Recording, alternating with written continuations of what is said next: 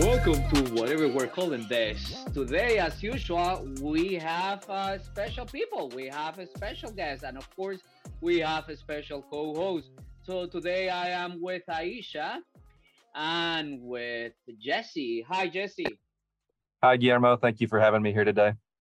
No, and thank you for accepting the invitation, Jesse. I know you.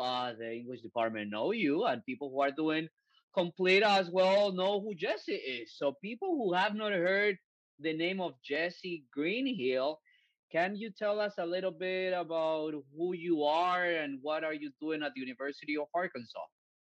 Sure. So I am a fourth year PhD candidate. Right now, I'm finishing up a prospectus, but also sort of starting to write the opening chapters of my dissertation. But I've been here at the University of Arkansas for quite a while.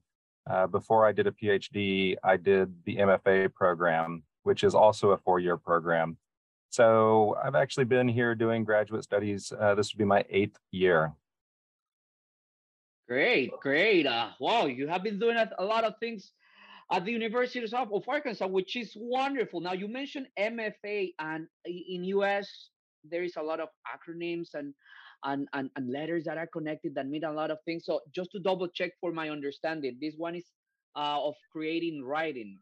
Yeah, so it's a Master's of Fine Arts, and it was in the Okay. creative writing program. My final project was half original poetry and half translations.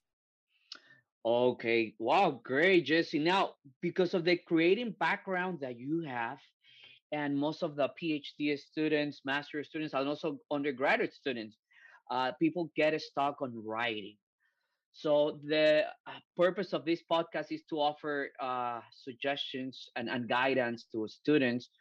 So how do you start putting your ideas on a piece of paper? I wish I had just one sentence that could answer that and could just make it so everyone could start writing whenever they got stuck. But you know that there's no such sentence out there.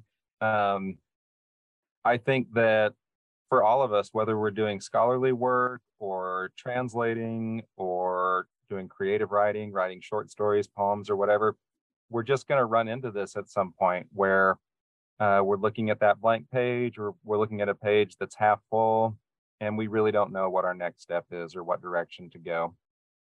Sometimes that can be just confusion about our own project. I don't know, what I need to learn next. I'm not sure if what I just wrote is right or not. I think sometimes it can be just a motivation issue. I've been working on this a long time. I'm feeling discouraged about it. Every time I open this document, it makes me feel bad. So I'm going to do something else.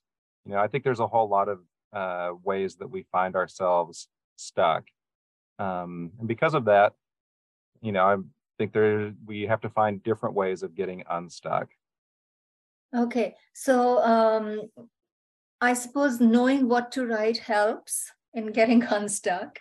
So, how much of your prep for the comps helped you do your candidacy and the rest? The preparation for my comps, it was for me, it was very helpful. I'm a medievalist, and so looking at 1,000 years of history and looking at key texts that come from different languages and different cultures. And so the comps were a good opportunity for me to get a very basic understanding of that big picture. Um, that gave me some excitement, like, wow, the world is a big place and, history is vast and complicated and there's all kinds of things that I could write about. So I think for me, the studying for the comprehensive exam and taking the comprehensive exam, it gave me some energy or some excitement about moving forward into my dissertation project. Now, Jesse, what's the transition between comps and prospectus? We wanted to talk to you about that because you are the future.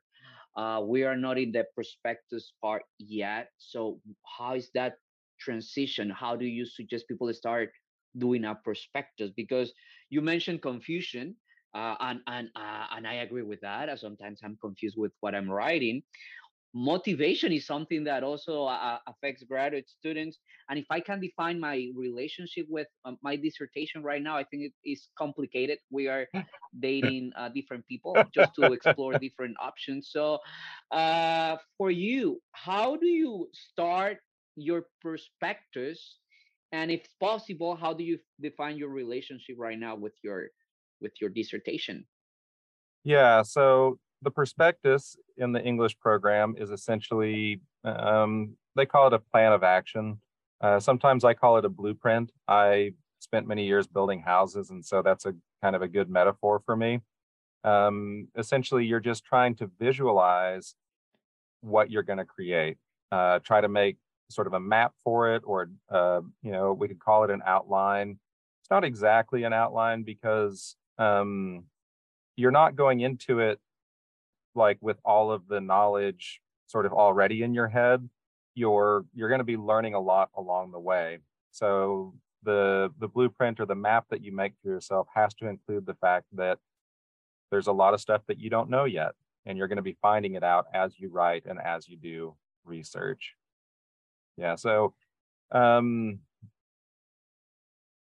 that's the prospectus. That's what I'm finishing up right now. And then, sorry, what was your other question? Was about How do you find the relationship that you have right now with your dissertation? If in my case it's complicated and we are exploring other partners, what's yours? I'm feeling pretty happy with my dissertation right now. I'm wanting to spend more time with it. Yeah, there was actually a couple of months ago, if you'd asked me this question, I would have told you I really didn't want to see it. I was tired of it. It was not doing anything to help me. It was just sort of doing things to make it hard on me. And so I was taking a break from my dissertation for a little while. Um, Luckily, some of that has opened up for me, and I'm back to spending time with it. And it's interesting to think about it in terms of a relationship.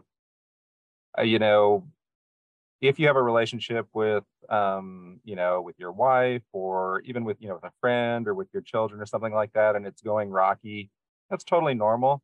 But we also know that it really doesn't get any better if you just ignore it or leave it alone or never spend any time with that person. And I think part of why my dissertation is feeling better right now is because I'm spending time with it again. So it maybe it's not so mad at me as it was before. I really like the metaphor of the relationship, Jesse, because it tells the connection and time you have to invest on your dissertation. So, what are some good habits that we need to have just to start writing? Because I start like, okay, today I'm gonna write 100 words. I did that for 3 days, 4 days, and after that, I had something else to do, so I couldn't focus a lot on that part. So, any suggestions and recommendations on how to keep working on your dissertation, even though that you have things outside an external factor that you cannot control? Yeah. So several years ago, kind of a psychologist or social scientist published this book called Deep Work. I don't know if you've heard of it. Um, it probably has a subtitle, I can't remember what it is, but it was going around in universities and in businesses and places like that where people have um, long-term kind of open-ended projects where the stakes are pretty high. So like a dissertation, the timeline is very extended. You're basically on your own. The project is open-ended. You're having to make it up. No one's telling you what to write. And it does feel like the stakes are really high. Like, wow, I've been working for 4 years, but I only get this degree if I finish this thing. And then the dominoes start falling after that. And if I don't get this degree, I can't get this job. And if I can't get this job, whatever, my marriage falls apart, and then I'm just living underneath a bridge, sad for the rest of my life. So this book, Deep Work, interviews, creative writers, academics, scientists, and even sort of like some big tech, like celebrities like Bill Gates or Steve Jobs. I can't remember which one. And it's asking them how they do this kind of work, how they move forward.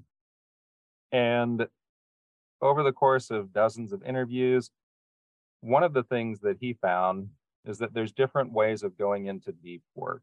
So some people, I think it was Bill Gates, for a long time would schedule like a 2-month retreat in the middle of the year. You know, have 10 months where he's working, he's doing businesses, he's doing meetings, he's traveling, he's doing all the day-to-day stuff, but then he hits the pause button and he leaves. And for 2 months, he just works on whatever his next creative sort of big idea is. And he disappears. He turns off his email. Only his family has his phone number, things like that. It discussed other patterns, people who, like, one long weekend a month, they do a similar thing. They work Monday, Tuesday, Wednesday, and then, Thursday, Friday, Saturday, Sunday, Monday, they go somewhere and they just focus on whatever their project is, and then come back and spend your 3 or 4 weeks doing your normal working life. And then there's maybe a third pattern of people who are able to do the deep work almost on a daily basis, like get up at 4 o'clock in the morning, work for 3 hours on the dissertation, and then set it aside and then go about your day. This was a really helpful book to me because it got me sort of experimenting with how I manage my time. And I don't think I really appreciated how close a connection there is between just time management and my own ability to write or to think. I don't know how it is for you, but I'm unable to work on my dissertation like just 1 hour at a time.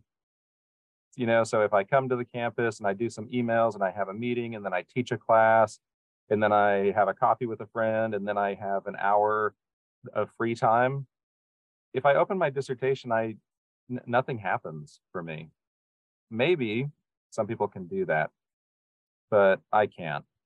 What does work really well for me is to go somewhere and just focus only on that for maybe 48 hours.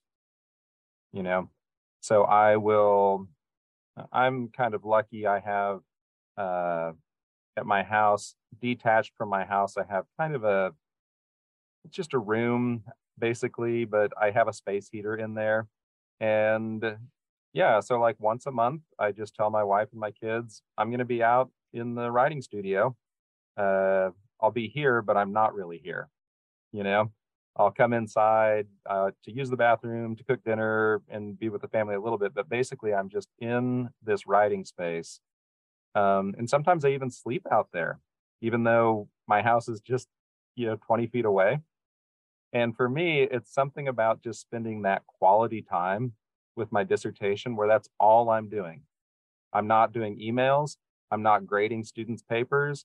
I'm not doing Zoom meetings. I mean, I totally clear my schedule. And I have learned, maybe the best thing I've learned over the last couple of years is that I can't be productive if I don't do something like that. Now, I have some colleagues who can, and I really admire them. I love, I wish that I was that way. I could just, work in the morning on my university stuff and then work in the afternoon on my dissertation. But something about the intensity of focus that it takes to move a big project like this forward, I kind of have to clear my schedule and just do that. Is that making sense? It makes a lot of sense. What you're really saying is that you've got to have a decent communication and relationship with yourself before you can go and make a relationship with your dissertation. That's a good point. Yeah. And honestly, sometimes this is something else I've just come to embrace. If I'm out there in the little writing shed working for, all day on Friday or something, I get up, I'm out there by 7 o'clock, I'm having my coffee, I might be in that space for, 16 hours. It's not like I'm writing the entire time. Sometimes I'm just sort of sitting in my chair, thinking or, grabbing a book to find maybe a paragraph or, some interesting quote that I can use to keep me going forward. So I'm not just at the desk typing out words for that entire period. But for some reason, if I don't have that, if I don't protect that space where I can just be silent for a little while, where I can sort of do nothing while I start to formulate the next thought. I'm unable, something about the dissertation, I'm unable to move it forward if I'm getting interrupted, even on, every couple of hours or something like that. Yeah. So I think maybe part of the reason the prospectus and the dissertation are going better for me right now is because I've changed my writing habits. Yeah. When it was going its worst for me, there were several things going on. On the one hand, I was really feeling buried underneath the bibliographies. There was so much scholarship that had already been done on the topics I was interested in. Much of it I was confused by. I was feeling sort of underprepared. So that was one thing I was struggling with. But I think even more so, I wasn't building dissertation time into my weekly life. At least I wasn't building it in the right way. I was just telling myself, okay, I got to do grading. I got to do some emails. I've got to meet, this meeting to do. And, I'll just work on the dissertation in between that or whenever I can get to it. Mm-hmm. And my experience is I never get to it. I don't end up doing any work on the dissertation. Or if I try to work on it, I get discouraged really quickly. The flip side is if I take, that 24 or 48 hours and just sink into it, and I'm becoming more and more serious about it. Like I won't take phone calls from friends, like I'll even send texts to some of the people that I think might, want to do something with me on the weekend or something, and tell them, hey, I'm out for the weekend. It's a writing weekend for me. And so my friends are starting to understand that this is a thing that I do. Had these conversations, like I say, with my wife and with my kids. I realized I live close to my parents. I had to let them know because they're in the habit of just stopping by and asking for help or something like that. So yeah, now it's like when I put this on the calendar, I tell my family and my closest friends I'm out. Don't be offended or feel bad if I don't answer the phone. I'll get back in touch with you on Sunday or Monday, whenever, that lines up.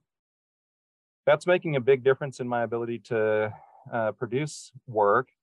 And I also am finding out about myself when I produce work, even if it's just a couple of pages, or if I have a big weekend like that and I write 10 pages or 15 pages or something, I start to have energy for my dissertation. I start to think like, hey, this is kind of fun. This could be cool. Oh, I want to get back on the keyboard and start writing again. I start looking forward to my next chance to work on it.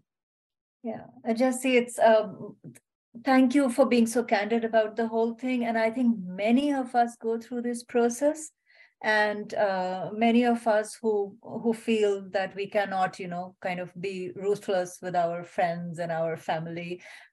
You also tell us that one need not be, and that there are decent ways of separating yourself. So I think that is really, really helpful, that you need to make your own time, your own space, and you need to work at your own pace and not be discouraged by the way people can, just up and work suddenly, because there are always those around to throw you into the pits thinking that you can't do it. So I thank you for that. It was very helpful to know that. And Guillermo, I think, got a question. Yes, Jesse. But before I ask you something, are you going to say something? Do you want I to was say just something, going to Jesse? comment on Aisha's statement about ruthlessness. And on the one hand, I think that's right. You do have to be willing to make sacrifices to other things that are also good, things that you want to do or that would be feeding you in some other way. But on the other hand, I think there's a way of doing that that doesn't harm the relationships around you. If you're just honest and upfront with people, um, this is going to sound pretty silly, but for a while, I felt sort of afraid to tell even my wife or my friends that this was like really hard for me, that I wasn't doing very well on the dissertation or that I was struggling to move forward. But of course, once I told them that, they were just supportive and understanding and like, hoping the best for me. And it made it a lot easier for them to also understand when I said, hey, I'm gone for these next 2 days. It it I felt it was good to kind of bring them into my story a little bit, as opposed to just feeling the weight on my own shoulders and having to do it without involving or interrupting those relationships. But the truth is, it's going to involve and interrupt those relationships. I think that's just built into the deal. No, and communicate a lot with your friends and relatives. Be transparent as you have been with us today, Jesse. Now you mentioned the blueprint part. You mentioned like you sometimes you produce and you write some pages per session. What are you doing? But in my case, I was wondering because you have been doing the writing master in creative writing. You also have been teaching composition for undergraduate students. So how do you know if you are making a strong paragraph? How can you validate if you have a strong argument? Because every time that I write a paper, I'm like, oh, super confident. I guess that is my ego. I like, oh, Guillermo, the world is gonna love this. They are gonna love it. My advisor is gonna be proud of me. He's like, oh, I chose Guillermo. He's doing a great job. But then after he reads that part, and I start seeing a lot of comments. Oh, you missed this part. Cite this. This is not critical, Guillermo. I'm like, oh, it's like they are like stabbing me every single time with that comment. And Gracie mentioned the other day in one of the previous episodes that we have this attachment to our writing. So to avoid any pain in the future for my future um, emails that I'm going to send to my advisor with the proposals and that kind of things, how do I recognize if I have a strong argument? How do I know if I organize in a nice way my paragraphs?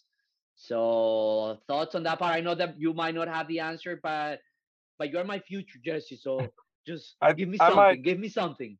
I'll tell you. So one thing that comes to mind, this is a writing essay that I came across years ago, and it's really stuck with me. It's by Anne Lamott, and it's called "Shitty First Drafts."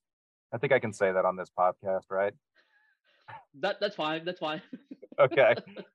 And she really is honest about the fact that, the work of writing, it takes such a heavy cognitive load that just to make sentences and build paragraphs and keep the writing moving forward, you can't at the same time like evaluate whether it's good, or honestly, you can't even put the burden on yourself to make it good writing, you know? So there's like one mindset that's just generative. I just need to get words on the page. And that's going to eventually be my raw material that I shape into something good. But I think what happens when you were talking, it makes me think of the times when I'm trying to both generate material. I'm trying to be the writer and the editor at the same time, you know, and those two are constantly fighting with each other, and it's not good for anyone. So I have to find a way to get into that mindset. And for me, it helps to think about, my work here today is to make a shitty first draft, not my work here today is to do something brilliant, you know? So I don't put the burden on myself to make good writing like immediately. I just need to generate material. And then once I have that material on the page, then I have something I can work with and I can start to make it better. And that's what writing is so cool because, given enough time and enough revisions and enough working with a piece of writing, I end up with something that is a lot smarter than just me on a daily basis. Do you know what I mean? Yeah, Yeah, right. yeah. So I don't think about having good writing until I'm a long ways down the road. And with my dissertation right now, I'm actually not even asking that question of it. I'm just trying to generate the material, you know? Now, Jesse, the last question for you. If you had the opportunity to go and go back to the past and travel and talk to the Jesse Greenhill in the first year PhD program, what would you tell him? What would you suggest him? I'm asking Yeah. this as like comments, suggestions for new PhD students, maybe master students, or even undergraduate students who want to enroll in a master or in a PhD. Sometimes we see the master title, the PhD title as a very far that you do not belong there. So if you have the opportunity to go back and motivate a younger Jesse Greenhill, what would you tell him? You know, as you were talking just then, the first couple things that came to mind were that, like, yeah, you belong here. Okay. Stop worrying about that. You belong here as much as anyone else who's ever been here before. So that'd be one of the first things I'd tell my younger me. I'd tell my younger me, don't worry about it. You're gonna be all right. Like, even when you do get stuck, or even when you do have a lot of anxiety or you lose motivation, uh, keep talking to people. You know, talk with your wife, talk with your friends, talk with the people at the university, talk with Yermo, talk with your advisors, talk with your other teachers, right? And just go in and say, hey, this is what I'm going through right now. This is what I'm excited about, or this is what I'm afraid of, or this is what's not going well.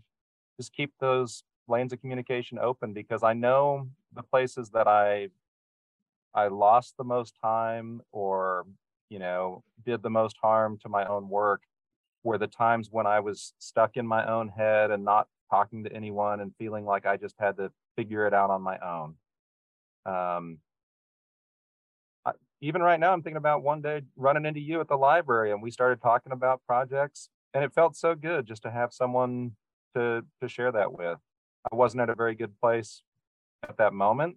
I was feeling very stuck, but something about talking with you helped me get unstuck, you know? Wow, Jesse, thank you very much. You show us a blueprint of how work during our perspectives, making a strong argument, and also decide which space will be better for us and how to use the time wisely, how to improve the relationship with your dissertation. Now, of course, maintain and keep the relationship with your relatives and friends. So thank you, Jesse, for accepting the invitation. Thank you for being today with us, and it was a pleasure. Yeah, I'm happy to be here, Guillermo. It's always a pleasure. Aisha, good seeing you too.